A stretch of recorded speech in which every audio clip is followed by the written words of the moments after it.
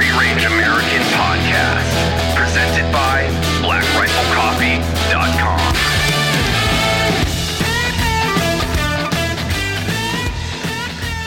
Look at you. Look at you. Fire. You're on. I don't know what you're saying, though. Fire. I was just thinking about clacking off claymores. And just hitting it. Yeah. What is your target, though? Whatever. I just want to daisy chain like 80 of them together and see what happens. Like in a side profile array, or are you talking about like a pile? Yeah. It's like how are we daisy chaining these claymores together? Probably L-shape, right? I don't You know. would think. Why would... It's a lot of ball bearings. Yes, what is that it? is a lot of ball bearings. It's like 2 pounds What if you... of Semtex? See, what if you know how like back in the medieval times, like, you know, castles were specifically designed to where they could trap you in that like we still do it today. It's called a man trap. And you so when you go into a secure facility, one door won't open until the other door is closed. It's called a man trap, right? Yeah. And it was invented so they could pour hot oil on you before. Yeah. Now we just like trap the guy there. So you can arrest him. What if we did that where it's all claymores? It was a steel corridor, like a hard steel corridor, and then one wall was lined with claymores, so the balls bounced.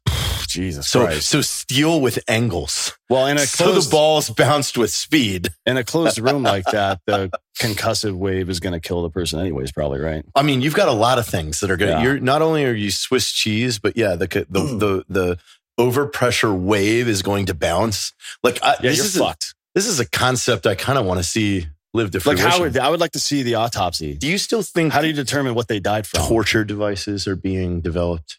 Is there somewhere... Does the United States China, for sure. government, is there creative people just developing torture devices? You got to imagine that they're working on tech now and not rudimentary shit like that, right? Yeah. So it's just not... Like DARPA's not making over there like, chair check this out. This grabs your fingernails. And no, I wouldn't instead think so. They've got a little, like a sound wave that just turns you inside out. Yeah. Or turns you gay. But like, what if you got turned inside out, but it was slow? Like it was like 2 miles an hour. I mean, I don't think it's fun either way, but that would certainly suck.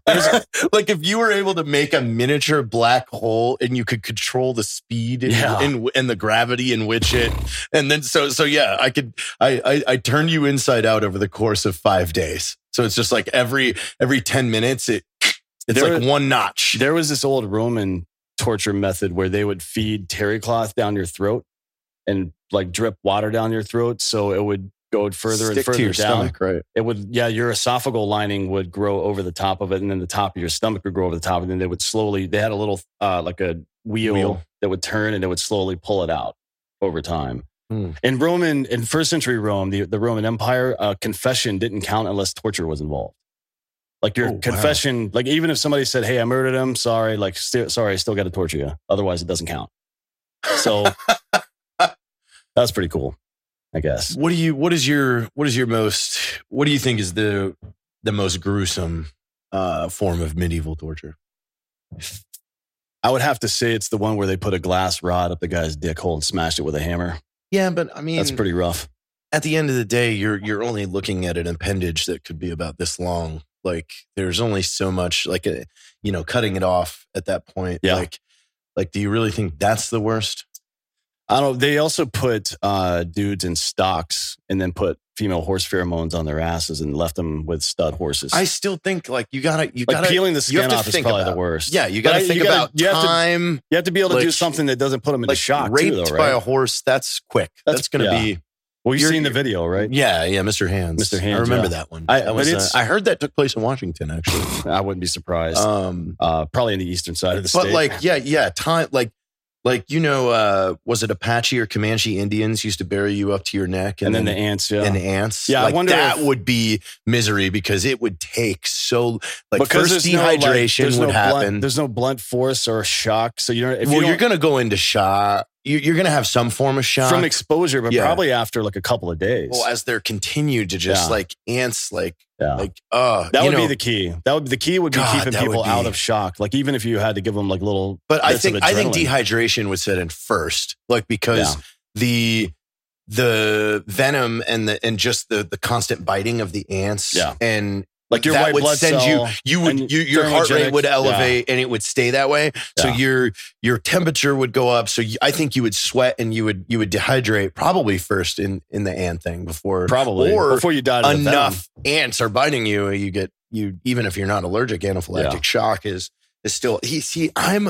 I'm super like the brazen bull, like makes my skin crawl. I don't know what that is. Because I kind of like, with these torture devices, I put myself in the situation and like, I think about how much you could tolerate. How it starts out. Yeah. The brazen bull is the giant, brass bull that they put you inside and then. Oh, and they heat it up or what? There's a fire under it. So essentially, you're cooking off brass.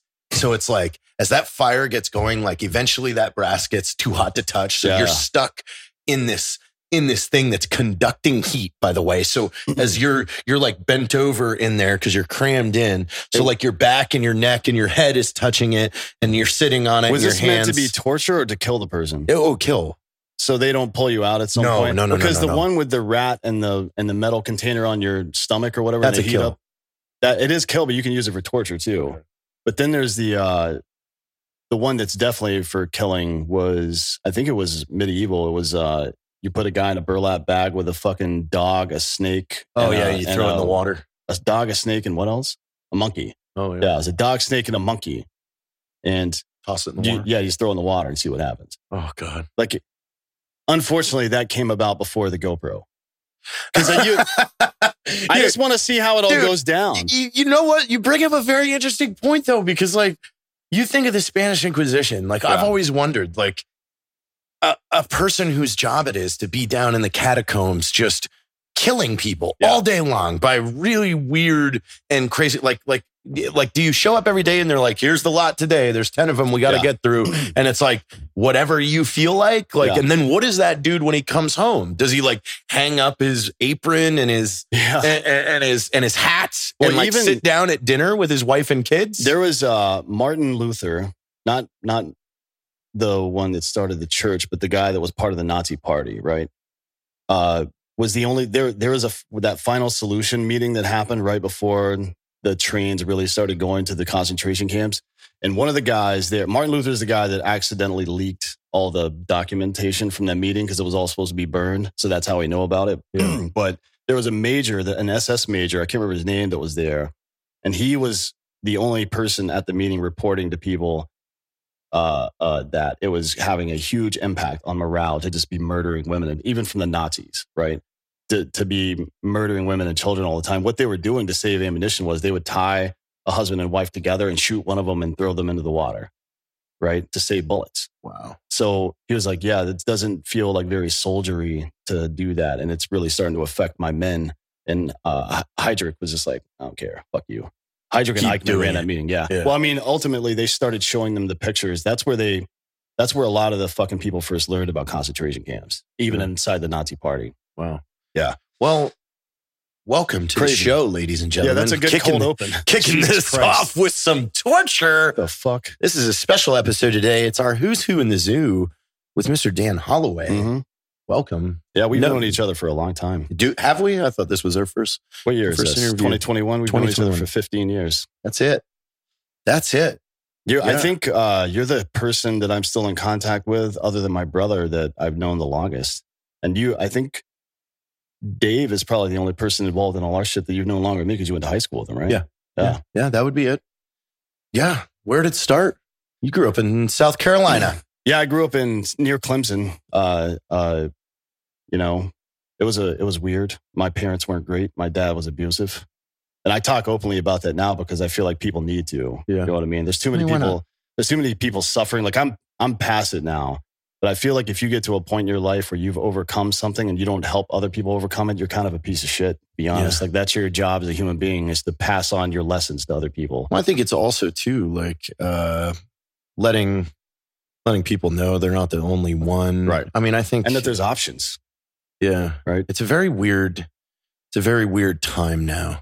Like, it almost seems like some people too recently have jumped on the train to use it to sell for clout. Yes, yes. It's like, buy my book. I talk about it. It's like, yeah, it's irritating. Yeah. But it is what it is. Pretty I mean, weird. if that's what they have to do to reach catharsis, that's fine. I'm not going to hate on anybody for it, but having been treated poorly is not an identity trait. That is something that almost every human being deals with to some degree or another. I mean, yes. It's not as violent sometimes or as frequent or whatever, or as extreme, but everybody deals with it to some degree. Is your dad still alive? Yeah. Do you even know where he is? I don't care. Yeah. Because you don't like your mom either. You've never liked your mom. She's better than him, but it's a difficult situation because I have a hard time rationalizing someone watching all that go down and not stepping into doing something. The only adult human being in my life that ever defended me was my grandmother. Actually, she was a semi-professional basketball player, like in the 30s. Wow, and worked when people actually watched women play basketball. Yeah. They thought it was interesting. Yeah. She worked in she played in textile leagues, kind of like the same thing that Shoeless Joe Jackson, the baseball leagues he played in South Carolina. She played in the basketball version of that at the same time that he was playing baseball, actually. And then, she pretty much told him one time, like, hey, you're not going to do that shit over here. Like, get the fuck out of here. Like, she lit him up. And there was a rift. I mean, I didn't go back over there. I wasn't allowed back over there for a while. Well, that's a lot more common than, people really know. Yeah, it is. One in the household, abuse will be ignored. Yeah, it will. And even covered for. Yeah. Well, because it's embarrassing. You know what I mean? And people don't know how to deal with it because no one ever talks about it. So that's how good ideas don't get exposed in a vacuum. That's why cancel culture is so poisonous. Bad ideas get exposed by good ideas. Yeah. You know what I mean? This is how it is. Anyways, good ideas can come out of bad ideas. Someone trying to execute a bad idea, you then modify. Yeah. Oh wait, this was horrible, but if we did this would work. Yeah, that's how it always happens. I don't understand why people have such a romantic viewpoint on being correct about things, because we're all wrong before we're right about every single thing forever. Yeah. Before you learn what is right, you're wrong about it. Well, I think just in our day and age with social media in general, TV, the news, the being radio, first is everything, more important than being right. Being right, but also too, getting clicks is more important than being right. I think people have we've gone backwards in a level of consciousness. Oh, for sure, yeah. Now it's you know what I mean? We've gone from not having access to information to having access to all the information, right? What we've done with it is awful. Yeah, we had Neil deGrasse Tyson on about a month ago, and he said we've got smartphones and dumb people. And I'm like, it's probably why he's got a PhD. Yeah. But yeah, it's that's how it is. We've got all this information. We're not smarter for it because we still haven't figured out how to think instead of what. Yeah. You know what I mean? Like people are inundated with like, you should believe this, this, and this. That's what political parties are. The Republicans have this list of 12 things. The Democratic Party has their list of 12 things, and they're intrinsically tied to those parties for some reason. But that's not how life works. And no other. Yeah, but that's how it works to get people to organize inside. You have to you have to convince them that this is right. Yeah. That way it gives them a reason to pit against the others. Right. No, you're right. And it's but it's a logical fallacy. It's the same. It's begging the question. So you start to believe that something is something, right? And maybe it is at that time, but then it evolves and it's no longer that, but you're still operating off the premise that it is that. For example, that the left is not war hawkish, and they certainly are now, right? And you can hear people talking about, Russell Brand was just talking about it yesterday on his Instagram page about how my views haven't really changed. I'm still for justice and fairness and kindness and stuff like that, but I find myself more and more aligning with people on the right now. Why is that the case? And he's just trying to unpack why it is. And it's just cyclical. I mean, people get in power and they feel like their power is being taken away, and that's all they care about. So they try to guard their power however they can, whether it's through manipulation or some kind of fight or whatever it is. It's a false sense of power too. It's all a created sense. The only reason politicians have power is because we allow them to. We like, that's it. We submit to it. Of someone says that is a congressman, and we just go, oh, I have to listen to them. Right. No, I don't. It's like that is just another person. No, it's like a whale trainer at SeaWorld. Like, you are not in control of that situation, I promise you. Julius Caesar is a prime example. Like, when his senators decided that they all could get together and just stab him, all of a sudden he was dead. Yeah. So power is a weird construct, but it's, I mean, really all power lies behind a weapon. Yeah. The United States power lies behind 1,600 nuclear weapons. And 400 million guns that no one knows where they are. General Hirohito in World War II, when asked about a ground invasion of America, he said, "No one will ever launch a ground invasion against America because there will be a rifle behind every blade of grass." Right? And he's fucking right. That's how it is. Yeah, there. but sadly, that fruition of that fact has led to a very spoiled population. It has never faced occupation or real oppression. Yeah. And we talked about they've manufactured oppression. We've talked about it last year. We call it oppression FOMO. Oh, yeah. Like people fear of missing out on oppression. Yeah. Like these skinny white kids from Seattle that have never From faced any real There's hardship. a lot of people I grew up with. There's a big handful of people that have never left the borders of Washington State, but have such convicted opinions. Yeah, it's absolute nonsense. I mean, the ultimate insult. People don't understand what it is when security is not absolute. That's the biggest thing. Yeah. That's where I think this comes down is what we see today is Americans, especially with the internet, they feel security is absolute. Yeah. And they don't, they operate and conduct themselves in the vacuum that you can't hurt me and I can do and say whatever I want. Correct. Yeah. And the reason that it worked for so long is because everybody was on board. Everybody knew that, yes, we can do what we want under this fucking umbrella, but it's upon all of us. The responsibility is upon all of us to make sure the umbrella stays upright. Yeah. And now people are just mooching off of that system and not giving back to it. As a matter of fact, they're attacking the institutions that protect it, like police and masculinity and things like that. It's nonsense. Yeah. It doesn't make any sense.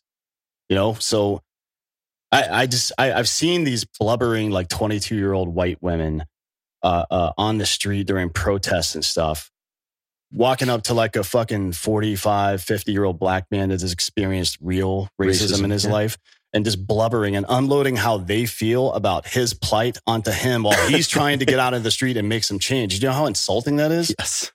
Like, get the fuck out. That's like if lunacy. That's like if you're one of your kids got hurt or something and I lost my shit over it. Or while you're someone else wants to talk about how much war affected me. And like, hey, exactly. Can you chill, please? Like, just leave me alone about it. It doesn't make any sense. So we've always had a very keen sense of justice, you and I. I think it's one of the reasons. We've been very middle forever. Yeah. Like very, very fair, very general. Like, and let's get back to you. Yeah. So we can get to this towards the end. The reason I brought that up is because when I was a kid, I experienced only injustice, right? And there's another. You had a lot of racism down there too. It was South Carolina in the late 80s and early 90s. Yeah. You still had it. Yeah, for sure. And I grew up in a black neighborhood. I was the only white kid there until I was, I think, 11 or 12. I've always said minority is really about location. It's about circumstance. You can be a minority just by changing location. If we go to South Central, I'm now the minority, and their culture is the majority. Yeah. So it's like, it's so what was I like? It's interesting. So it was interesting. So I was I'm a bit Aspie, you know what I mean? Asperger's. So it was more difficult when I was a kid. I wasn't ever nonverbal. I mean, people misunderstand what autism is. It's an inundation of information, right? So if you've ever had one of those headaches where your ears are ringing and you can't think, it kind of feels like there's too much data coming in.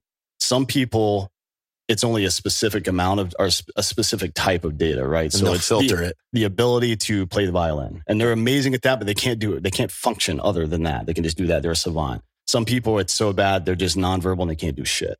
Some people, like I was relatively high functioning, but it was still under the duress I was in, it was very difficult to understand where my place was in the world. And since this has been a topic on your show lately, what I did, I just happened upon, I went to the library a lot because I like to read. So I happened upon, I was researching autism because I kind of figured out that seemed like what some of my symptoms may have been. And I happened upon this Israeli medical journal study from the University of Jerusalem. I think it was in 58. They did it. They were using LSD to treat the symptoms of autism, right?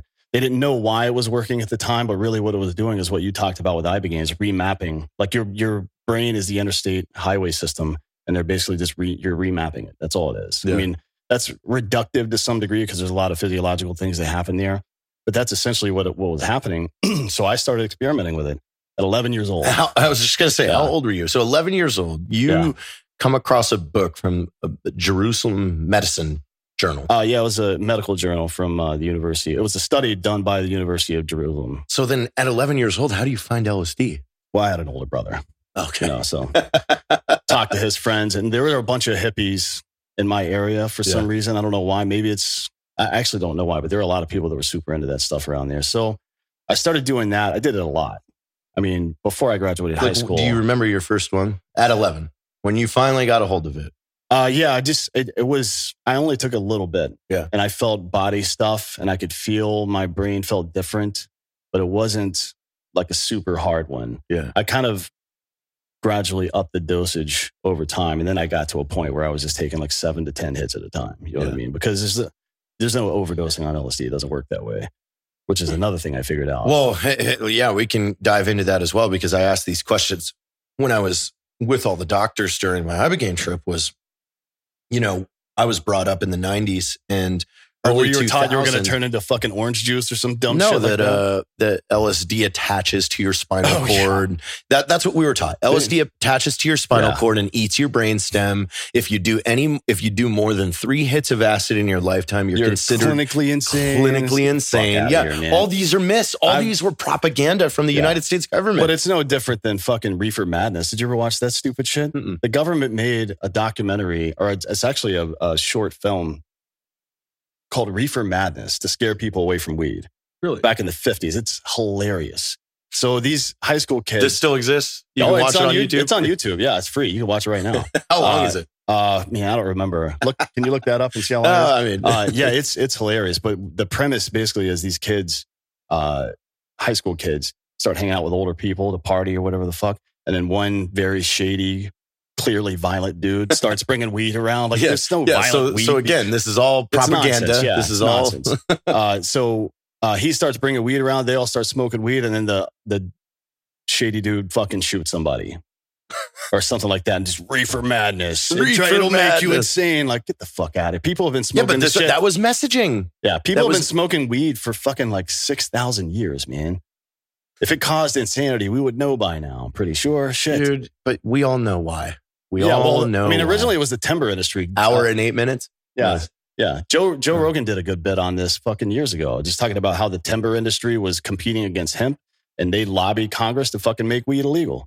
And ever since then, they had to justify why it was illegal. Especially after Prohibition got overturned. They had to keep justifying why these fucking drugs were legal. Remember, MDMA was legal in the United States until 1988. Really? Yeah. You could buy MDMA, or you could get a prescription for MDMA from your doctor until 1988. So we've known about They just threw it into Schedule 1 because they didn't care. Because they were like, and that's what it is. They don't care. It was, all right, make all these illegal. Yeah. I mean, it's easier for them to do that than it is to actually research things. But this is my thing. Same thing with psilocybin, mushrooms, and all this stuff is, you know, right now in the United States, we are allowed 7 days a week to drive to the store and purchase a synthesized drug in as much quantity as we want. Right. And we can drink as much of it as we want. A synthesized fucking liquid that kills our brain cells, impairs our judgment, impairs motor function, everything like that. That's perfectly fine. But this over here, oh no, you're not allowed to do that. Yeah. No. You're not allowed to do that. I'd love to see the body count from weed and alcohol stacked next to one another. You're talking about heart disease and cirrhosis and other forms of liver cancer, pancreatic cancer, throat cancer, like all this stomach stupid cancer. Shit. And then fucking people dying in accidents or whatever the fuck else, violence, so much stuff. Yeah. And it's, it is what it is. And I'm not like trying to be a proponent for people. If you don't want to smoke weed, or if you don't want to do some of this other stuff, or if you don't feel like you need to, then don't do it. I don't give a shit. Yeah. I'm not going to proselytize people for it. I just think that the stereotype that people that use these kind of things are fucking losers or whatever the fuck.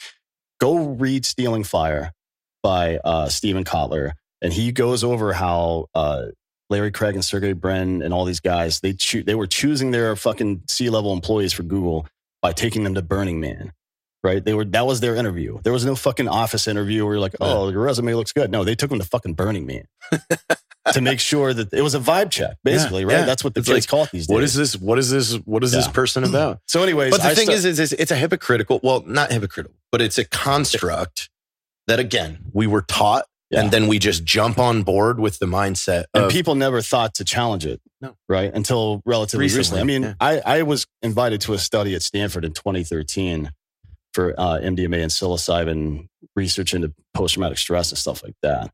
Wasn't able to go, but I heard it went really well. They were doing sleep studies and all kinds of other stuff. They're doing an Ibogaine study right now. They are now, yeah. Finally. Yes. I mean, Jesus Christ. But, it's a good thing. So I happen to do all of this stuff on my own, like almost 30 years ago. So at what point, because I know a lot about you. When did you start making your own? Can you look up what the statute of limitations on manufacturing? Actually, no, that got dropped already, so I can't be charged with that again. I guess I started experimenting with it when I was 17. I originally saw some stuff in the Anarchist Cookbook, but it was all nonsense, right? Like some of that stuff is interesting, but most of it is bunk. But then I actually started looking into it, and you would be surprised in the late 90s what you could find on the internet. Like everything. It was completely unregulated. Yeah, there was no regulation back then. So right after I got out of high school, I was in seminary, right? Yeah, you went to studying seminary. Explain this real quick. Well, so what led you on that path, number one? So in high school, I played baseball. I was pretty good at it. Kind of lost interest in it. Like, this is all vanity. People are just standing around looking at themselves in the mirror all the time. Like, look how good I am. Like, who gives a fuck about that shit? And I don't like attention that much either. Like, it's because of I know it's weird to say that considering what I do for a living. I don't like attention. I'm your host today, but I don't like attention. But I really don't. Like, you can see me. Anybody that's come to any of our live events over the years or that knows me personally knows that I'm kind of reserved. You're like, hi, nice, great, see you later. Yeah. So, that all that stuff is what it is, but I didn't like the attention from it. So kind of moved on from that. I was like, all right, what am I going to do now? I wanted to do something that was interesting and that mattered, but I didn't feel like I was prepared to make that decision at the time at 18 years old. I don't think anybody is. So I was like, all right, well, what can I learn about that makes the most sense? I had spent so many years learning about human behavior by when you're different like that, you just try to mimic everybody else because you don't want to stand out, right? Mm-hmm. But then you start wondering, I wonder why they did this or why they did that. And what it taught me was that people are afraid. They're afraid of everything. They're afraid of failure, of being embarrassed. They're anxious about the future. They feel like they're not in control and all this stuff. And they make that, there's that phrase, hurting people, hurt people, or hurt people, whatever it is. I think that scared people do as well. You know what I mean? It's your fight or flight mechanism, but it's in a social environment, right? So you're angling against people and you're fucking saying stuff that are half truths, or you're trying to fuck somebody over before they fuck you, or whatever it is, right? It just manifests itself in a bunch of different ways. So I had spent a lot of time understanding how humans think.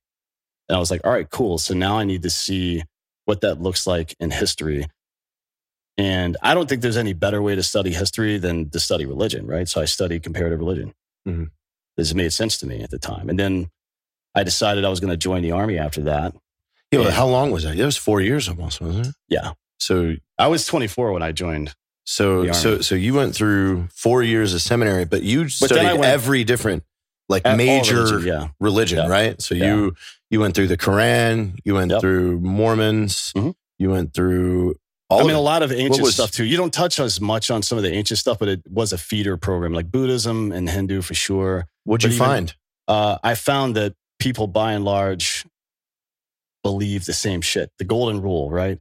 Do unto others as you would have them do unto you, exists in every major piece of religious literature that exists. So do you feel like after doing all this study, do you feel like, the King James Bible or the most widely, disseminated form of Christian faith, or whatever you would call it in the United States, is literally just a hodgepodge of historical religions that we just put together and said, it's kind of like this one's good. It's kind of like the English language. Like we just took a bunch of pieces from other stuff and put it in there. Like Mithras is Jesus, and it existed 2,500 to 6,000 years prior to. Yeah, something like that. It was an Egyptian god born of a virgin, and the whole Mithras. And we actually, but there's also 65 plus different religions and things that mirror the Christian faith, correct? Right. Yeah. Like that predate it, that mirror the exact same thing. Right. And there's a bunch that came, like Mormonism is basically a ripoff of that too, right? So that's just how it happens. People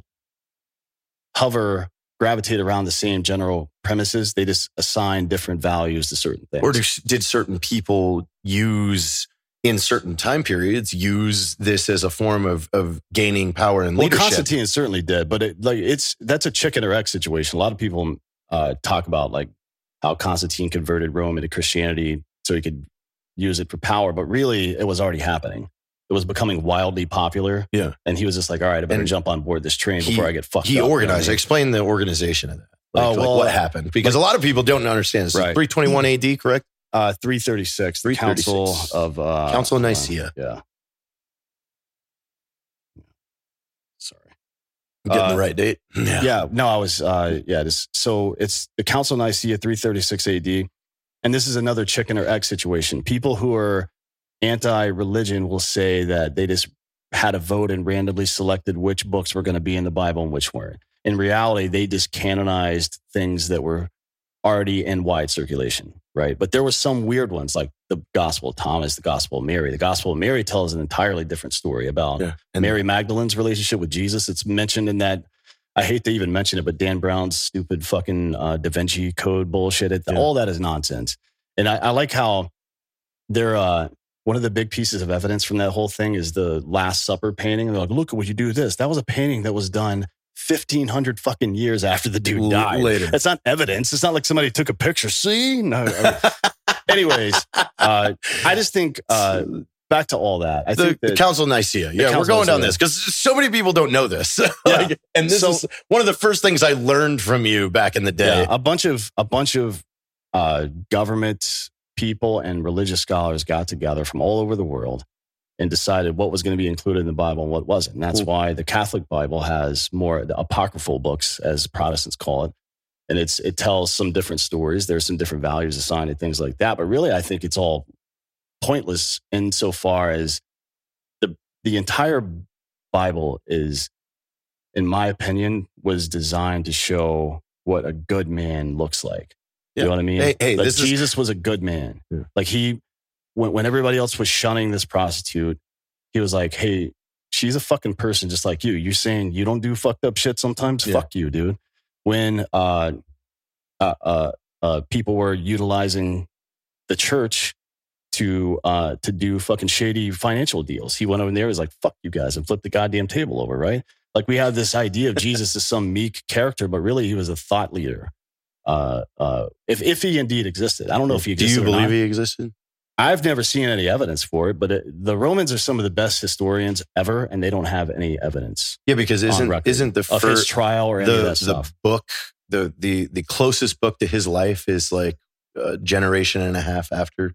The first time he's ever mentioned anything that isn't the Bible is in Antiquities by Flavius Josephus, who was a first century Jewish historian. But it's some people think that it's at the end of a paragraph, which is kind of weird. Yeah, but why wouldn't this be a whole thing? Yeah.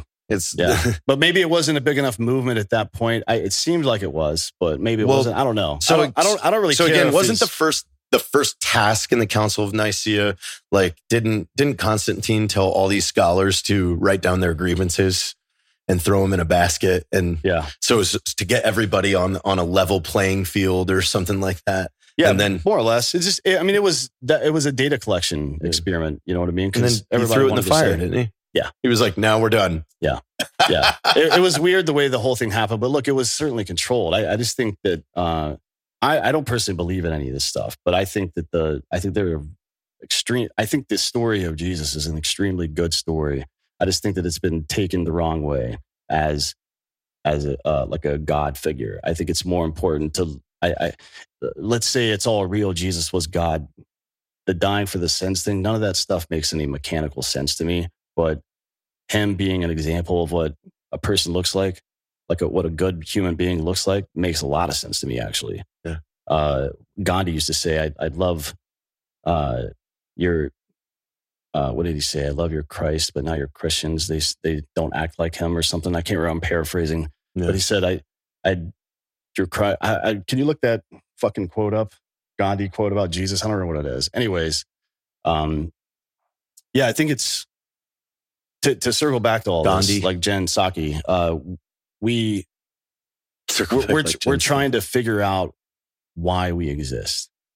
Like why? Like if life was perfect all the time, we wouldn't care. But life is very, very brutal sometimes. Challenging, brutal. Yeah. So we want to what is all this hard work for exactly? How does it go? Yeah, I like your Christ, but not your Christians, I think, is what he actually said. They're so unlike your Christ, I believe, is what he said. And that isn't to say, I mean, look, I just think that's the whole point of the New Testament, at least. Didn't 4th century Romans openly practice orgies and homosexuality and things like that? Well, the Greeks were more into the gay shit, but I mean, first shit. I mean, the Roman Empire was. I'm just curious, because I've always kind of chuckled at the people that use Christianity to oppose homosexuality or gay marriage, and it's like, the people that gathered all those scrolls and wrote your book, right? Yeah, here's if it was so important, why wasn't it a commandment? Yeah, why is it just a footnote in a couple passages, in what Leviticus? Yeah. Where is it in the New Testament? There is some mention of but it's just manly with a man or some shit like that. Yeah, but that could be a translation error. Yeah. Yeah, could be. Well, Sodom and Gomorrah got destroyed. A lot of people believe it's because they were rude to the 2 angels, right? They tried to rape the 2 angels, and then Lot gave them his daughters instead, or offered them his daughter, which is kind of weird. That's a weird story. Anyways. Is this one of the stories that mentions it? Yeah, it is. Yeah. So, but forget about all that. This is all really simple. It's the same as pork, right? Yeah. So pork, swine, whatever you want to call it back then, you could not keep it fresh, so it would poison the shit out of you. If it was over a day old, you would die, right? And leaders figured this out. And then in Leviticus, it says, don't eat pork, right? Just telling you you'll die. There's no refrigerator. They didn't know how to salt it. They didn't know how to refrigerate at the time, right? So move forward to the 1st century, where you're in a population war. You have to outbreed your opponents. That's the only way, as a small organization, you can grow to be a big one. You can't use force because you don't have it, right? So, and it's what we don't have technology. No, it's what a lot of the 1,000-year Muslim plans, right, involve way less violence and way more procreation and immigration, right? Because they want to and it makes sense. Why wouldn't you do it? But if that's the case, if it is imperative to make as many people as possible, you got to keep them alive. And keep them alive, having 2 dudes or 2 women together doesn't help that. Yeah. You know what I mean? So just all right, we'll just make gay illegal. Because up until that point, it was common. Yeah. I mean, there are some theories that, what's his name? Julius Caesar had a relationship with the guy that went on, his nephew that went on to become Augustus Caesar, right? But he certainly did have some gay relationships, I believe, in his life. I think there's documentation to that effect. It was common. No one cared, right? Yeah, it wasn't a thing.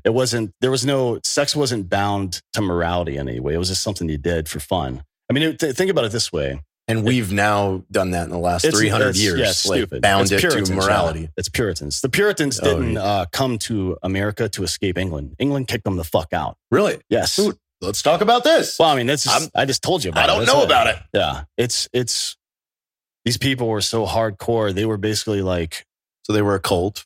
A cult. Yeah, more or less. Church of England wasn't too thrilled about it. So they were like, hey, you know what? Why don't you guys just get the fuck out of here? And that's what we started with. Yeah. Stupid, right? But imagine assigning, there's other things you can do that provide you nothing but pleasure. Eating cake, for example. So imagine assigning some kind of moral authority to the act of eating cake. Like if you eat too much of it, you're a bad person. That doesn't make any sense, right? So if you're two consenting people, there's nothing you can do that is immoral, in my opinion. Yeah. That just doesn't make any sense. That doesn't register with me. I don't get the whole anti-gay shit. That doesn't make any sense to me. No, well, I think using a faith as an excuse, I think is arbitrary. It's not a good, but that's what human nature loves. They love being told that it's okay to hate. A lot of people want, I mean, it's like your friend that comes asking you for advice and you tell them your advice. And really what they wanted to hear is you telling them it's okay for how they already feel. They didn't actually want any information. They just wanted they want validation. That's it. Yeah. And that's, some people want that. And it's all, again, based on fear. You're afraid of people that don't look like you. I tell this story all the time. It's an analogy. If you grab a bunch of regular black ants and a bunch of fire ants, and you put them in a jar together, they will just fucking move around each other, build their shit and hang out. Nobody will do anything. If you shake the jar, they will start attacking each other because they think the other party that doesn't look like them did it. But they never stop to think about who shook the jar in the first place. And that is where we are in American politics. I've been saying this for 2 fucking years now. And luckily people are finally starting to listen in mainstream media. But divide and conquer is a phrase that existed for 6,000 years now. Divide them and then conquer. Right. So if someone is trying to divide you, they're trying to conquer you. That is it. If you walk outside and water's falling on you, it's raining, buddy. But this is how it works. So we need to start asking the question, who's trying to divide us? We know who's shaking the jar. We know who it is. It's politicians and the media, right? Yeah. Then you ask why. Cui bono? Who benefits from this? Big industries. Yeah. Tech, pharmaceutical. People that want control. And like consumerism. Somehow we've made healthcare into a partisan issue. Yeah. The idea that we live in the richest country in the history of the world. The idea that we shit in our clean drinking water. Yeah. Yeah. Yes. We live in the richest country in the history of the world, and we tell people that they can be as healthy as they can afford to be. That is, I can't think of anything more unethical than that. And it's become a partisan issue. The left wanted it because they want to give away free shit. The right didn't want it because they don't want the government running an industry. And I don't blame either. Yeah. I don't blame either side there. The idea that we would have free healthcare is nonsense. But I do think cut the insurance companies out. Yeah. Regulate pharmaceutical industry. Spend the same amount of money, and everybody gets great healthcare. Doctors still get paid well. Yep. The government should be nowhere near this stuff. Yeah. Nowhere near it. I got it. The government should not be anywhere near it, but universal health care isn't intrinsically linked to the government. Everybody should have access to good health care the same way they should have access to fucking clean drinking water. And we have the money to pay for it easily if we cut out these middlemen and stop letting pharmaceutical industries charge us $30 for a fucking Tylenol. Well, you know what I mean? Too, what happens if you started peeling away the kind of visor over how many of these companies used federal money to achieve finding cures, finding vaccines, finding all this? And then that is then billed back to the same people that paid for it. Yeah. The only righteous guy in this was the guy that invented the polio vaccine that said, "No, this is yours." Yeah, he charged the government his lab fees, which were about $6,000, I think. Wow, and that would be worth $4 billion, right? That's insane. Yeah. But that's what a good person does. You don't profit off of the misery of other people. We don't believe in that. That's why at Black Rifle, we never fucking did commercials or anything on Memorial Day. It's not about that. That's it. Like I just had another conversation with Matt about that a couple of weeks ago. Like, again, every year when this comes up, I just wanted to say again, I appreciate the fact that we never did that because fuck that shit. That's awesome. But it's, but look at it's if you just peel this back, and I'll take Ibogaine as an example. Ibogaine traditionally was used to treat addicts on cocaine, really? Hard cocaine. I didn't know that. Yes, that was its actual application. Was it goes in and wipes out your addiction receptors or it makes a lot of sense and starts you with a clean slate. Yeah. A 20-year heroin addict can do an Ibogaine, a flood dose of Ibogaine, and never touch heroin again, and he will never go experience withdrawal symptoms. Well, I can tell you because why it wipes. I can tell you why the pharmaceutical industry would be afraid of that? Because the methadone market, number one, if you take it, there are 3 different drugs that if you're coming off of a heroin addiction, they get you on methadone for upwards of 10 years. And then you walk from methadone to another and walk from another to another. Suboxone is the last one. So you are on drugs to get off drugs. Methadone is to heroin what Adderall is to meth. It is like this close away. And for some reason, you rebranded it as a treatment instead of a drug. And we sell it. We put a price tag on it. Yeah. It's like, this is fucking nonsense. Can we talk about the jab on this show? Or are you guys sensitive to that? I don't want to fuck up your game here. Oh, I don't care. Okay, so I mean, we're just the reason we got deleted. We got one show deleted. Well, I'm not going to say anything that's controversial. I'm just going to repeat some facts. In my opinion, the reason that there was such a huge push against zinc and hydroxychloroquine and all this other stuff is because right now, still today, well, that's part of it, but right now, still today, all of these shots are under emergency use authorizations, right? Yeah. And you cannot. So they have not been cleared by the FDA. But the FDA and CDC will not allow. There's a legal barrier in place. If there's an active treatment for it that exists already, you cannot use an EUA for a vaccine, right? Yeah. That's why. That's it. It's all about money, right? Yeah. Because Pfizer made $6 billion in the first quarter last year. Or this year, I'm sorry. Wow. Yeah.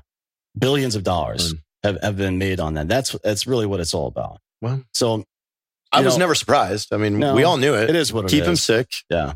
Keep them weaned, you know. Yeah. Well, back to you. Yeah. Back to me. You left seminary school and went into the Army at 24 years old. No, you went to another college first. Yeah. Because you got a computer network security degree. Yeah, I figured. I decided at that point. I think you graduated. It was 2003. I decided I'm definitely going to join the Army. What else do I need before I do that to make me successful in life? And I figured a tech degree, specifically one that's security based, would probably be a good idea because you can just understand how those apparatuses work. And that's what I did.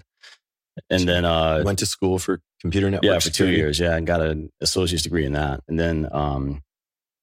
then joined the Army. And I think I shipped out September the 21st of 2005. So I was 24 years old at the time. Yeah. Everybody was younger. But it made it easier, to be honest. Yeah, because you just... Yeah. I remember basic was... Not having a 23-year-old NCO was easy for you not to be on their radar. Right, yeah. Yeah. Oh, wait, all I have to do is do this right the first time? All right, cool. Yeah, it was pretty easy. And then I get to your unit, it's the 82nd, so they're pretty...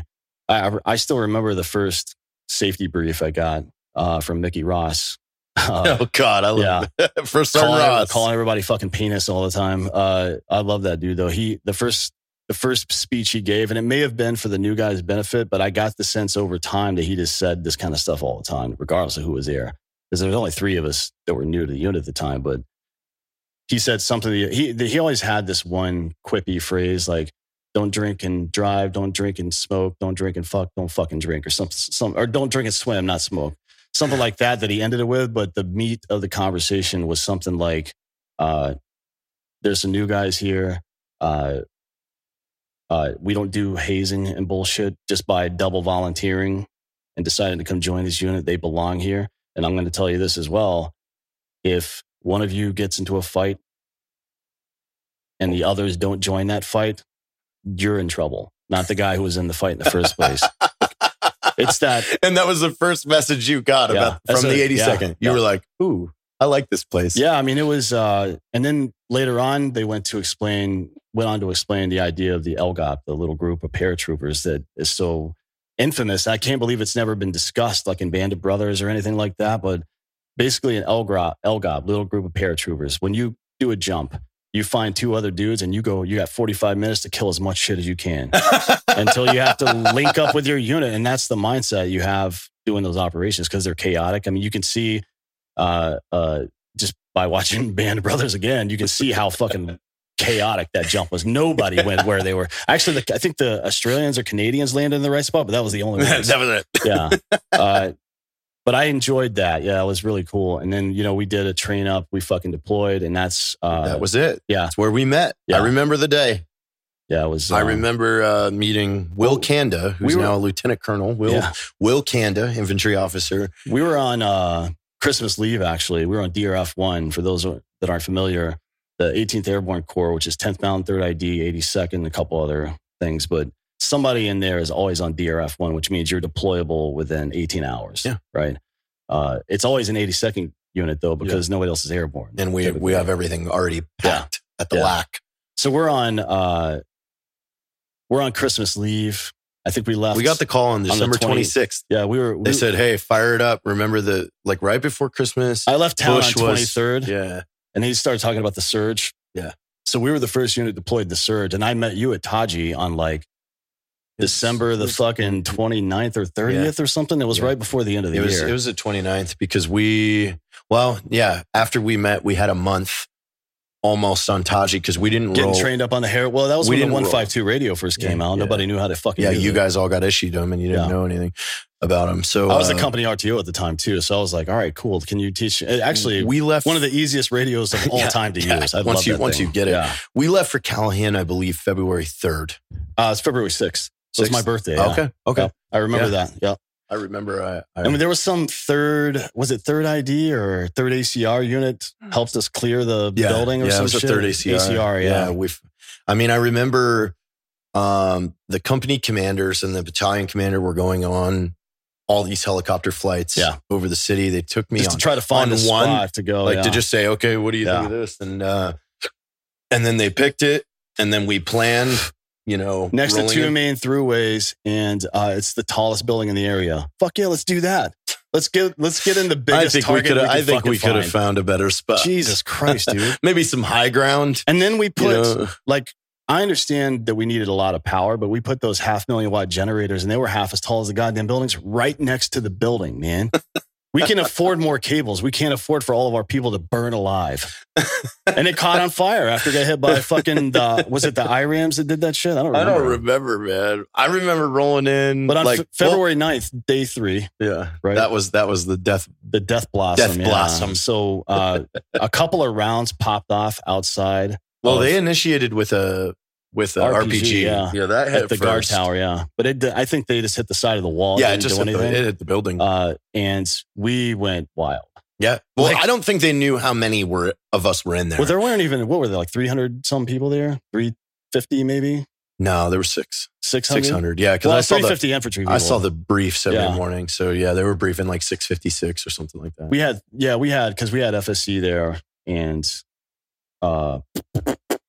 Who else was there? I don't remember, but we had I think it was like 350 shooters, something like that. But that was you had two companies, full companies, and then vehicle company, which was Delta, because you guys didn't have Alpha. Alpha stayed back. No, Alpha was on Task Force 515. Yeah, they went to that's where Callahan died. Yeah, he died. Yeah. Callahan, who we named it after, died. He 2 months prior. What was it? Was it November? Task Force 515 or something like that. Yeah. Yeah, that was the deployment we were all supposed to go on, but they peeled us off. Yeah. So we just had Bravo Company, Charlie Company, and then Delta. Delta was over at Cop Ford with they second didn't. platoon. Yeah, but Cop Ford we didn't split until like May. Yeah, that's true. Yeah. So, anyways, took a couple of rounds and we just lit that whole fucking place on Everybody fire. got to a window and fucking rolled out. That was before we had sandbags in the windows too. Nope. So we were just like shooting. Get to a window. It was basically like 360-degree fire. Yeah. But there was also some dumb shit. I don't know who was down in the parking lot area, but some dude threw a grenade short of the wall. And somebody shot an AT-4 off the roof. That's hilarious, by the way. I mean, if I had a Carl Gustav or a fucking AT-4 and I was up there and there was no supervision, I definitely would have shot that thing. Hell yeah. We were getting shot at from the direction of, because I remember I initially was right next to Captain Westbrook, and Captain Westbrook moved right into the position I was in, and a round hit the wall right next to him as soon as he moved into my position. Yeah. That was pretty wild. After that, we had kind of a reputation. They never tried to come directly at us again, but we got mortared pretty much every 90 minutes. Yeah, I would say every 90 minutes for about 11 while you were gone after that, but it extended out into the end. And then we had that. They would poke us in one shape, way or another every hour and a half. Yeah. I think it was just to keep us off guard and keep us chasing our tails, to be honest. Because every now and again they would. Well, I mean, so there was the rocket attack, Katyusha rockets. Yeah, that one was rough. There's like 30 rockets into the side of the building. 107 millimeter Katyusha rockets, but right even that one, side of the building. Even that one didn't really scare me that much because it all happened at once. Yeah, it was. I couldn't see. I was in the stairwell. Yeah, it was the IRAM thing, like the propane tanks full. Yeah, of when they C4, came in with because they were just like boom, boom, one after another, and the entire building was shaking. I'm like, fuck, because we're on the third floor of a 4-story building. They're gonna bring this bitch down. There's what are you gonna do? You know what I mean? There's nothing. There's like, I'm not Samson. I can't fucking hold this building up. So, but for the most part, we lost a couple of guys, but we dominated that Ford space. And Tom Zach. Oh goddamn, Vanek and Cody Grader were the 4 dudes we lost. Had a couple other dudes get fucked up. Some dudes got fucked up and ended up dying later. Derek White was there. Yeah, Derek got shot through the knee on a raid. I was actually about 200 feet away in a blocking position when that happened, and I'm screaming. Sitting in the truck. Yeah, I'm like, fucking let us, Kaz, you got to hold your position. Like, why? This operation is over. We got a guy down there and the fucking building's already been cleared now. So what the fuck do you want us to do? The guy's in custody. Get him the fuck out of there. He sat there for 30 minutes with his leg split in half. I was so fucking pissed. I was screaming. Singer House had to calm me down. He's like, I understand what you're saying, but this is how it's going to be. Anyways. Oh, yeah. Well, what was funny is I kind of want to tell people the dynamic is like your company commander, Will Kanda, like when he introduced me to you, he was like, you're going to love my RTO. He's a 25-year-old private that has two college degrees, speaks most of a foreign language, and is a total fucking asshole. Yeah, that sounds and when right. I walked up to you, he goes, "This is Dan Holloway. You had a fucking tomahawk in your hand. You're like, I'm bringing this because I'm gonna get me one with this." Yeah. Unfortunately, but it was the company commander and the first sergeant would listen to you when you would say, "That's a stupid idea." They wouldn't be like, "Shut up, private." They go, "Okay, what?" Yeah. One of our NCOs, James Price, he was in Delta at first, but Delta Company, but he came over to Bravo later. He would frequently tell me that I'm the only private he ever saw show up that just talked to everybody like I was an E7. I'm like, well, yeah, dude, but none of this is that hard. Yeah. Like if you're respectful. Like I'm going to say I'm not going to be so afraid of the consequences that I'm not going to say something that might help us not die. Yeah. That's fucking stupid, right? And if you're in a leadership position and you're not willing to listen to people, then you don't belong in the fucking leadership position, to be honest. I mean, a CEO is not a subject matter expert in supply chain and marketing and R&D and all that stuff. He or she is a subject matter expert in being a fucking leader. Yeah. You know what I mean? And getting people in their divisions, the things, put you in the right equipment spot to succeed. and the knowledge to complete the mission. Yeah. No, it was really funny because you often would tell Will, I don't know about that. And he would listen every time. That was the greatest thing. I mean, our planning meetings, you would be at our planning meetings. Yeah. That is not normal. No, I was a private hanging out the company commander, the S2, the JTAC, and the company RTO to be in a planning meeting. Yeah. But look, we had a lot of success at the time. I don't know what happened after that. I mean, statistically, but we sent more people to Triple CI than any other unit in the history of the war up until that point, right? So I think we had a lot of success. Now, fighting Jaish al-Mahdi and then standing up the Sons of Iraq, who went on to become the armed wing of ISIS in Iraq, probably wasn't a great idea. I mean, you can't really hang your head on that success. No, we kind of fucked that up. But it's not the first time, right? The Mujahideen turning into the Taliban was all us too. So, how much fun did we have while deployed? Because we were not just keep it quiet, good old boy. I mean, no, we were trolling the shit out of people all the time. Muqtada al-Sadr, after whom Sadr City's, well, his dad, Sadr City's named, put all these silhouette stencils of him like going shh, and it said, "Don't talk to the Americans, don't talk to the Jews" in Arabic. So we made the M682 Charlie cock stencil. Yeah. And it was just like a big fat It was penis. folded up and tucked right behind your pack, and you could pull it out. Yeah. So I sprayed I put orange dicks on like hundreds of these. Everyone I saw. Of their god, cleric. Yeah. Like all over the place. Solder. Yeah. You drew dick drawings. Yeah. Dude, if you did something like that now. Oh, I'd get kicked out. No, I mean, it would cause an internet, like the news would pick it up of soldiers from the 82nd Airborne drew dicks on because they would frame him as a really nice person, right? Well, they did. Yeah. They called him a religious scholar. When he was running for prime minister, and he almost won. Like, he's the leader of that part of the party, and if they had won enough votes, they like, that's how it works over there. If your party wins the most votes, the leader of your party becomes the prime minister, right? So he was this close from being prime minister of Iraq after all that shit. But yeah, we had a lot of fun. We made those Hearts and Minds videos, which we still can't make public. You still can't fucking let those leak. Not until everybody is out. It had. Then are you having a field day and just doing a watch party? Yeah. Who's the only one in remaining? Well, Will's still in. Yeah, he is. And a bunch of other people. Well, no. But Will didn't know about them. No, he didn't. The only thing he was ever involved in is when I was pissing into that river, and he was like, Specialist Holloway's over here cleaning up the rivers. Because we made that video about, Welter made that video about all those American-made trash cans all over the place. He starts on the trash can and then pans over to a giant pile of trash right next to the trash can. Like, we spent like $30 million on trash cans at Baghdad, and they just threw their garbage in the street. Oh, dude, anyways. we filled the water balloons up with chem lights and launched them at the Stryker platoon. Yeah. That pissed them off. Well, they wouldn't shut the fuck up, man. They were loud as shit. Like, we were, and look, they didn't know, but we were in our own rotation. We knew when and where we needed to go get sleep because of like the operational tempo, and they came in and disrupted that. And disrupt a soldier's sleep, not a good idea, right? People get cranky. That's like letting your girlfriend go hungry. Like, you just don't do that. You just don't do that. Yeah. Anyways, you ended up heading over to Old Mod. I went to Crispy's unit. Yeah. 126. So I left. You guys finished the war, and then you came home and moved in with me. Yeah. We lived together for about a year. And the only thing you hung on the wall in your bedroom was the warrant for your arrest. For manufacturing LSD, yeah. Yeah, I just thought it was funny. It's just like one of those weird things. It's like sometimes it's not like I was proud of it or anything, but you do stuff for the story sometimes just because it's crazy. I mean, they had to let you go completely. Yeah, well.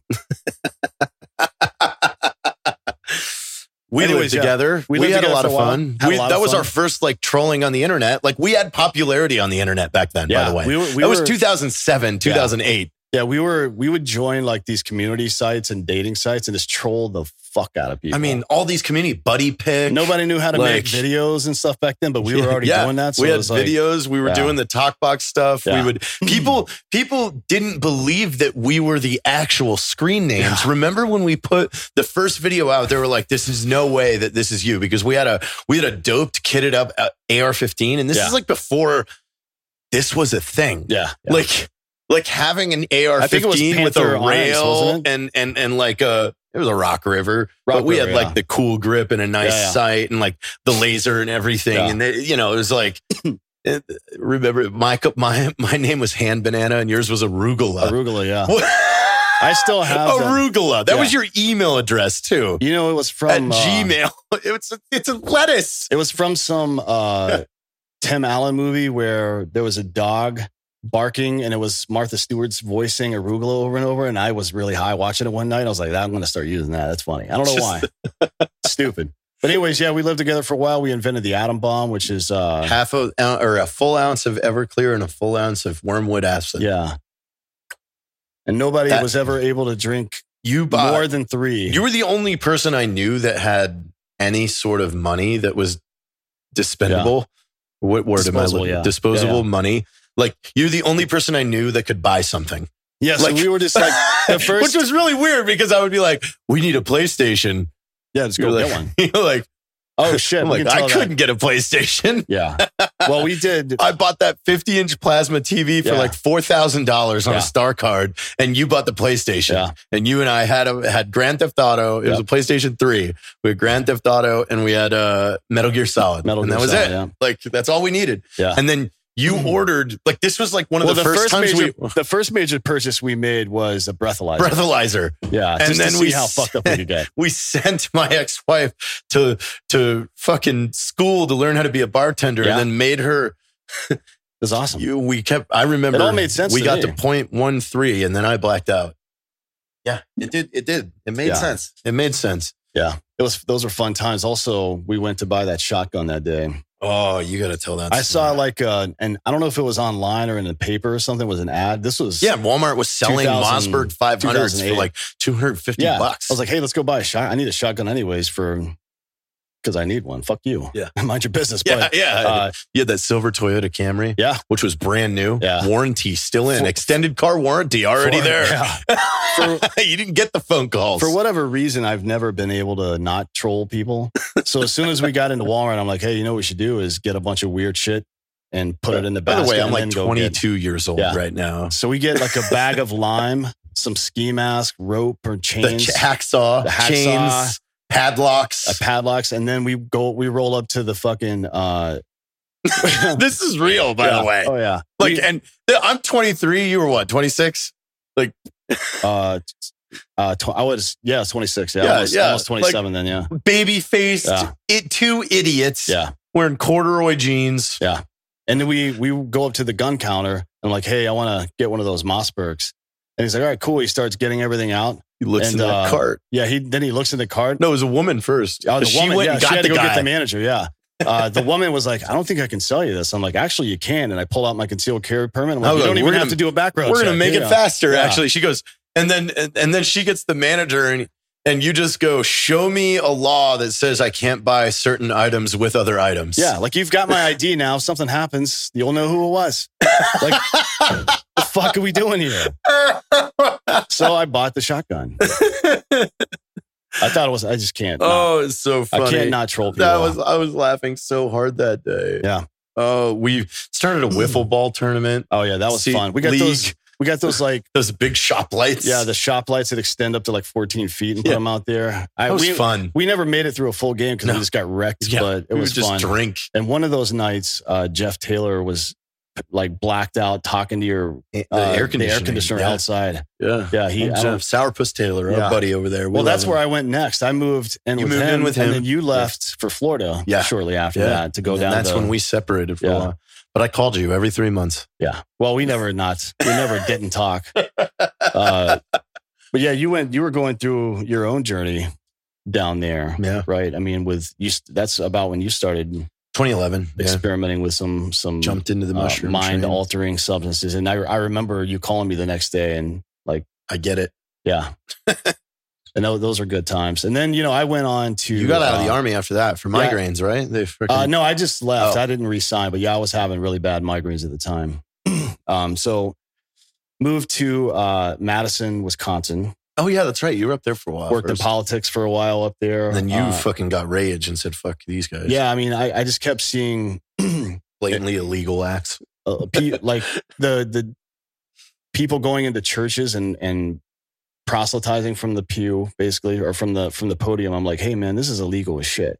Like the church should lose its tax exempt status for what you're doing right now. Like I'm not saying you can't talk to this community, but technically speaking, what you're doing right now is illegal and you're putting them at risk. And they're like, yeah, that's just kind of how it's done. I'm like, oh man. And then every new employee that we got as the campaign got bigger, was an employee from another campaign. And I came to find out later that they were already working for us before that campaign was even over. They're just like climbers. They're social climbers. And it was disgusting to me. Yeah. And I have this phrase, all politicians are cunts. And I really believe it. I don't trust any of those people. Not one bit. Anyways. I love that phrase. Yeah. Moved to Oakland, California after that with my girlfriend at the time. She was a political organizer for a teachers union, which is... You hate the teachers union. Correct. Yeah. I hate any institution that protects shitbags. Incompetence. Right. So the police union sometimes piss me off as well. Yeah. You know what I mean? But I understand why they take hard lines, because people who are anti-cop will take everything and that you give them. So you have to fucking put your foot down sometimes. But anyways, so in Oakland, starts working in private security for, you remember SMG? Yeah. Back in the day. So SMG, SOC, I was the manager of like workplace violence stuff and close personal protection and things like that, and domestically in the United States. So I did stuff in DC a lot, actually New Orleans a lot for some reason, down in LA, the Bay Area, Seattle, did a lot of cool stuff. Did bodyguard work for Petraeus for a little bit, for Elon Musk, a bunch of people, for the energy secretary, for Mimi Haas, the lady that was the owner of Levi's. I did Gap Inc., workplace violence. I did some stuff for a bank, Wells Fargo as well. That was all fun, but it was just, like, it's just like a 9 to 5. You just grind it out. I'm like, I'm not getting any fulfillment out of this. So I had gotten another degree in security management from American. He just got another one. Yeah, from American Military University. Fuck it. And I already had 2. Why not another one? That was done in 2015, I think. So I had 3 degrees at that point, and then I applied to the Homeland Security program at Penn State, and I didn't take the GMAT or any of that shit. Like you have to take a test to show that you're smart enough to be in a state employee in graduate school, where the dumbest people hide out. Yeah, no, but you have to take a test to prove that you're capable of finishing a master's program, right? So I was like, yeah, I'm not. I just called them like, hey, do I really need to take this? They're like, yeah. What do you mean? I'm like, I mean, come on. I'm going to pay you. Yeah. So it was like, I'm offering you money. Well, I mean, I just negotiated with them. Like, look, I don't want to take this. My GPA from the other 3 degrees I have, which are not easy degrees, is 397 right now. They were like, well, sometimes people write a paper in lieu of that. I'm like, all right, cool. What if we just have a conversation? What if I come there and we just have like a 45-minute conversation with the dean of admissions, and then we'll see after that. So I did that, and they let me in that day. So you just punked your way into the program. Yeah, but I think that's probably. I bet the dean liked it. Like, probably, did you have him fucking rolling or what? He seemed to enjoy it. Yeah. Yeah. But what'd you guys talk about? I talked about everything. He's like, what are you hoping to get here? And I just start launching into these like very in-depth analysis of current world affairs and stuff like that. And he goes, oh, what's your background? Because I don't think he took it that seriously. But he started reading that I was in the military and studied religion, all this stuff. And I guess I said the right stuff. I don't know, because it worked out in the end. And I finished that one in 2016. It was a master's degree in international homeland security with a primary focus in border security. Wow. You're a border expert. Correct. Yeah. Good Lord. There's a dog going crazy over there. Fucking dog going crazy. Yeah. So I went to work for immigration, actually. I went to work for FDNS. Wow. You actually worked for immigration. Someone that can. Yeah. Yeah. Studied it for years and then worked for the organization. And I don't just put memes on the internet. Yeah. But yeah, I specialized in border security, got that degree. Then I went to work for fraud detection and national security at USCIS for a while, but I was in San Francisco, right? It's the Ninth Circuit there. So they wouldn't send our investigations up to HSI, which is Homeland Security Investigations, which is the 1811s inside of ICE, HSI. So they wouldn't prosecute shit. The U.S. attorneys wouldn't, because they were afraid the Ninth Circuit was going to create bad case law. They were just trying to get past the Obama administration and then retool after that, which they did actually. And then reversed it. Anyways, yeah. So I got, after a year of that, I'm like, fuck this shit, man. And I was getting ready to. I also was hounding you a lot. Yeah, you had been hounding me for years. But yeah, because you hated everything that you did. Yeah. So who cares? Come do something fun. Yeah. So I'd just gotten my security clearance upgraded to top secrets, and I was going to take a job with one of the other agencies, ATF or DEA or some shit like that. And you called. It was right before, I think it was January of, no, it was December. It was December of 16. Wait, is that right? Yeah, December of 16. And I just came out to SHOT Show and met with January. Evan. Yeah, in January. I think it was the 17th of January, something like that. And Evan was like, so Jared told me X, Y, and Z. And I'm like, yeah, I don't know how I fit into all this. He goes, well, marketing is basically intelligence work. That's why we're all good at it. Because this is what we've been doing for years, right? We just figured out a way to turn figuring out what people want and how they think into a productized thing, Shit, right? You know what I mean? We're our first customer. Right. Yeah. So April 17, I'm there. April 1st, 17. Yep. I'm in Salt Lake City working for Black Rifle, just in the marketing department.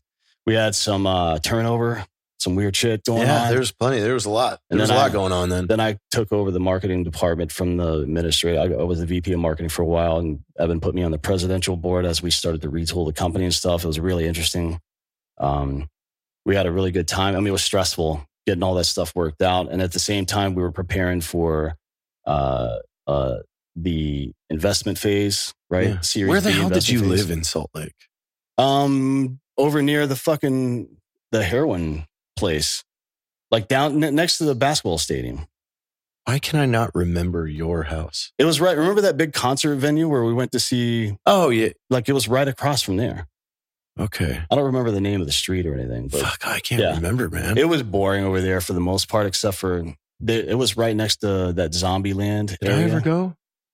Oh, I think the only time you ever came over there was when, no, we did Mushroom Deer. No, we did them over your house with Benny. That's right. Yeah. I'm like, I remember where you live now. Yeah. The concert, where it took, right? they like completely, the zombies took it over.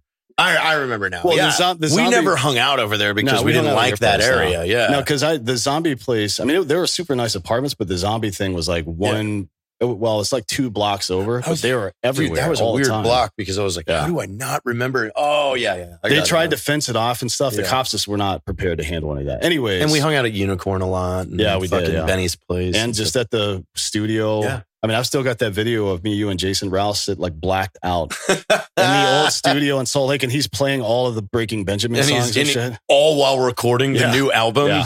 Yeah. That was pretty wild. So, yeah, we continue to progress there. And then, the company grew fucking fast. Yeah.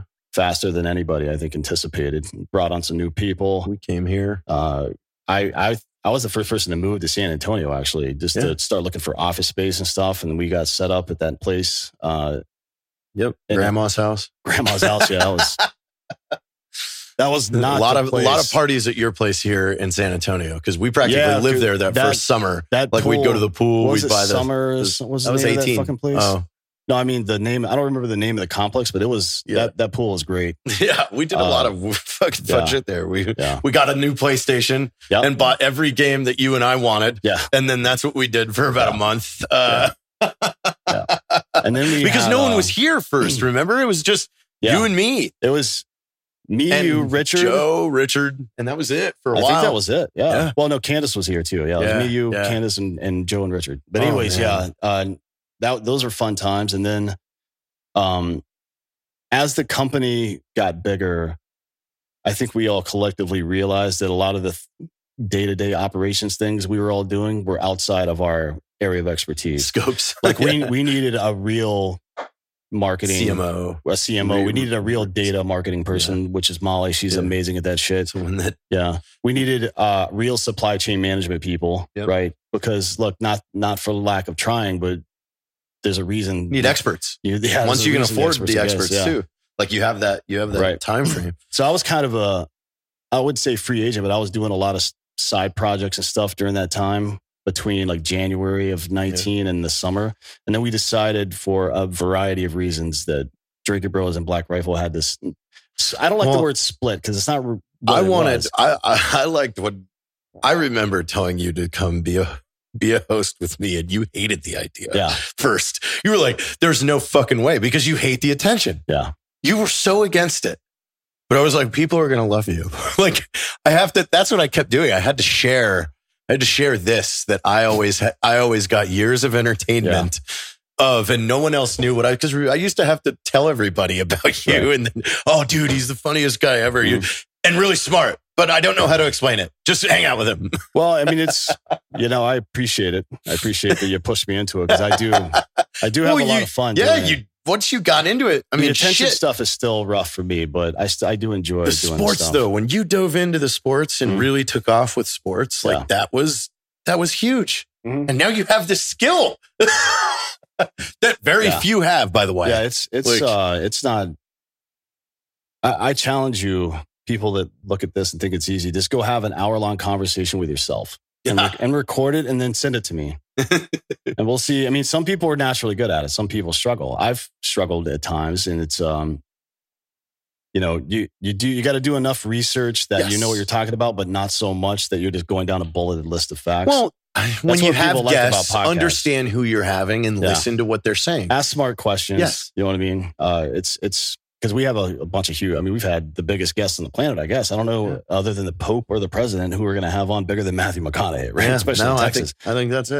But yeah, once we divided all that stuff up and now you guys have this show, which is doing really well, it's just, we wanted to be able to fucking continue to go out onto the fringe and be super crass and funny and also kind of political without drawing heat onto a fucking another brand, massive company. So easy. You know what I mean? There was no point keeping it together at that point. So, and we've been growing ever since. We've got new shows with Chuck Liddell and Adam Ray on there. I think we got like 12 or 13 shows on the network now. New shows every month are coming out. Mike the Cop just started a show on there called, I heard I might be getting offered a new show over there. Yeah. Soon, actually. It's Drinking Bros drinking show once a week. What's the name of the show? We always did want to do that. It's like circle back. I think we should. And just get hammered once a week. Food show. What is it? I got to look up the name of the show. How many times in the last 15 years of your life have I annoyed you? Every single fucking day. Failure to Stop is the name of the show. Yeah. We changed it at the last minute. It is Mike the Cop's new show. Yeah. Mike the Cop and Eric Tansey. It's one of my prized abilities. Yeah, putting people together. To get you to lock up and be, kind of like that scene in Basketball where, who's Ty Cobb? Oh, yeah. Yeah, you've I do it on purpose. You've been intentionally mispronouncing words for years to piss me off. And it's like, I'm sure you've seen those videos. Baqualism. Yeah. I'm sure you've seen those videos on Instagram where that dude constantly trolls his wife. Like he just goes like this on his story and says something super dumb dad joke or something like that. And she's just like, oh my God, shut the fuck up. Yeah. That's basically what our relationship has been. Well, I also will say science wrong. I'll say medical science wrong. Well, I'll say gravity wrong. Like, remember when I was trying to convince you that if I held you up and you picked me up, we would float? Yeah. Yeah, that's not how that works. But we did, we've it's always been like that. It's like annoying little brother kind of thing. It's the two brothers on Ocean's 11. Yeah, that's actually that's Scott Conn and Casey Affleck, right? Yeah. That's actually pretty much what it is. But we've never really had any arguments in 15 years. I mean, what's there to argue about? I don't know. I don't fucking like arguing. But now we do this, and we talk. Yeah, talk for a living. We do a lot of stuff. People. I've got another other than Drinker Bros. There's another show called American Party. It's me and Dakota Meyer, and we have a little fun on it. Just because we can't help ourselves, but it's, we talk about important things too. Make fun of people, make the internet mad. Yeah, make the internet mad. Which you guys don't care. You two don't care. Don't give a shit now. And that's what's funny about it, is these dudes all, I saw kind of the wave come out, and it's like they're exposing you by reposting your public show. Yeah. Very public show that many people already saw. Oh my God, look what they said. And then you came back, you go, yeah, we don't care. Yeah, fuck you. if you want to have a conversation about why you think I'm wrong about something and offer a solution that I didn't think of or something like that, I'm all ears. I love those things. I attach no value to being right first. I don't give a shit about that. It doesn't make any sense. Being correct is the only thing that matters. But some of the stuff that happened, like we do fun stuff too that exposes things. Like yesterday, the show we put out was called The Many Murders of Hillary Clinton. Right? So we just went down. That sounds really fun. Yeah, it was. We just went down all of the conspiracy theories about the Clintons over the years and just looked at the evidence for each one of them. Like, oh, this one kind of seems fishy. This one is like JFK dying in a plane crash. It was a shitty day. Like the weather was super bad that day. What did they goad him into getting in the plane? That doesn't make any fucking sense. Come on, get in the plane. Get in the plane. You won't do it, pussy. But it's like some of the stuff was pretty fun. But also, we've tackled some serious issues like we bullied Lindsey Graham into submission. Yeah, and got a law passed. Yeah, well, we got the Ferris Doctrine overturned in the 2020 National Defense Act, or that Authorization Act. That's a pretty big deal. Yeah, that is a big deal for a podcast that started in a garage. We've exposed things like MVM Inc., who traffics kids for the federal government all over the place, illegal immigrant kids. Also Southwest Key Programs, which is made billions of dollars housing these kids. So an illegal immigrant kid comes in unaccompanied. What is happening today is that they're trying to find their family that's in the U.S., but the family's just saying, we're not going to come pick them up because we fear being deported. So the families abandon the children. And then the children go, they get escorted by this fucking shady-ass MVM Inc. company and several others to Southwest Keys facilities, which are like abandoned warehouses and shit. They get paid billions of dollars. They've leased the buildings from themselves, from other companies they own, using federal money, paying 10 times the rate that they should be, just stealing money from the federal government. And the kids are being abused wholesale. And when they turn 18, they just deport them anyways. Right? What the fuck? Right. So we're putting Guatemalan and Nicaraguan and Mexican children in prison, basically for X amount of years, and then kicking them the fuck out. And in the meantime, those companies are making billions of federal dollars. So stuff like that happens, and I hear about it. I can't help myself. I'm going to say something. Yeah, absolutely. I mean? That's who we are. Yeah. And one of the things we just did, there's an autistic kid, dad's in the Navy. His mother, I don't think they're in Drinking Bros or in Maine, the new Facebook group, but somebody that was friends with them and heard about it. They didn't all the kids that graduated got signs put in their yard, congratulations for whatever. And whatever. I don't know if kids even care about that shit, but the fact that they didn't do it for the special needs kids because they were one-on-one instead of in a classroom is fucking bullshit. Right. So this woman reached out to the group and I'm like, hey, you know what we're going to do is everybody record videos. I'll have our editor put it together, find a sign for him, and I'll fucking pay for it. And that's what happened. And then the same thing happened at Christmas last year. We decided I gave someone some luck. They made a bunch of money and said, hey, I want to give you some of this money. I'm like, why don't you do this? Put it in a fund and I'll match it. And then we'll get a bunch of other people. Christmas presents. Yeah. We bought 160 kids Christmas presents that otherwise wouldn't have gotten. If you have any kind of power, whether it's physical power or organizational power, money, influence, organization, contacts, whatever it is, the purpose of power is to protect and provide. That's it.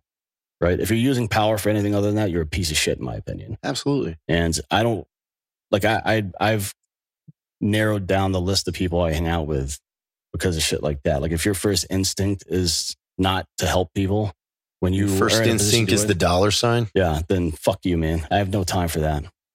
And I feel it getting more prevalent. Yeah. Like more and more people like AJ Buckley from SEAL Team and all the guys actually from SEAL Team, Neil, fucking Boreanaz, all those guys, reach out. Ask, hey, how can I'll post something and I will get dozens of DMs from famous people now. How can we help? There's a lot more people out there that are good people than you realize. Yeah. And it can feel overwhelming sometimes with everything that's going on in the world, how fucked up everything has been and is and has been for so long. And you feel like there's nothing you can do about it. And you can't end suffering, but you can end that motherfucker's suffering right now. Yeah. That one person. And if you don't do it and you can, then that's on you, right?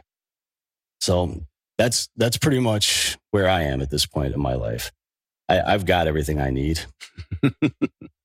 Well, so, yeah. Now you're just getting a bigger platform to do greater things on a much bigger stage that will lead to helping more people, which is great. Which is why I supported 100,000%.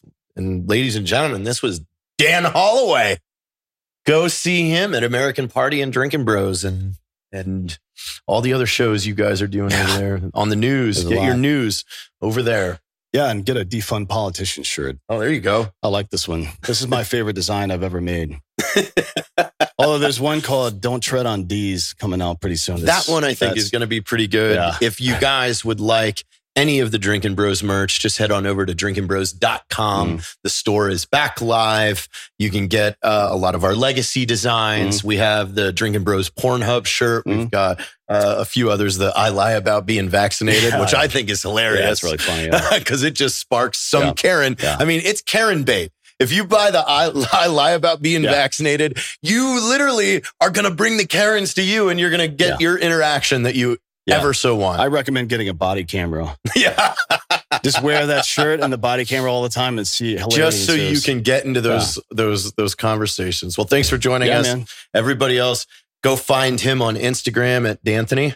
At Dan Holloway. DANHOLLAWAY. I always search D'Anthony because that's what you're in my phone as. I know. That's fucking Ross did that, jackass. Thanks, everybody.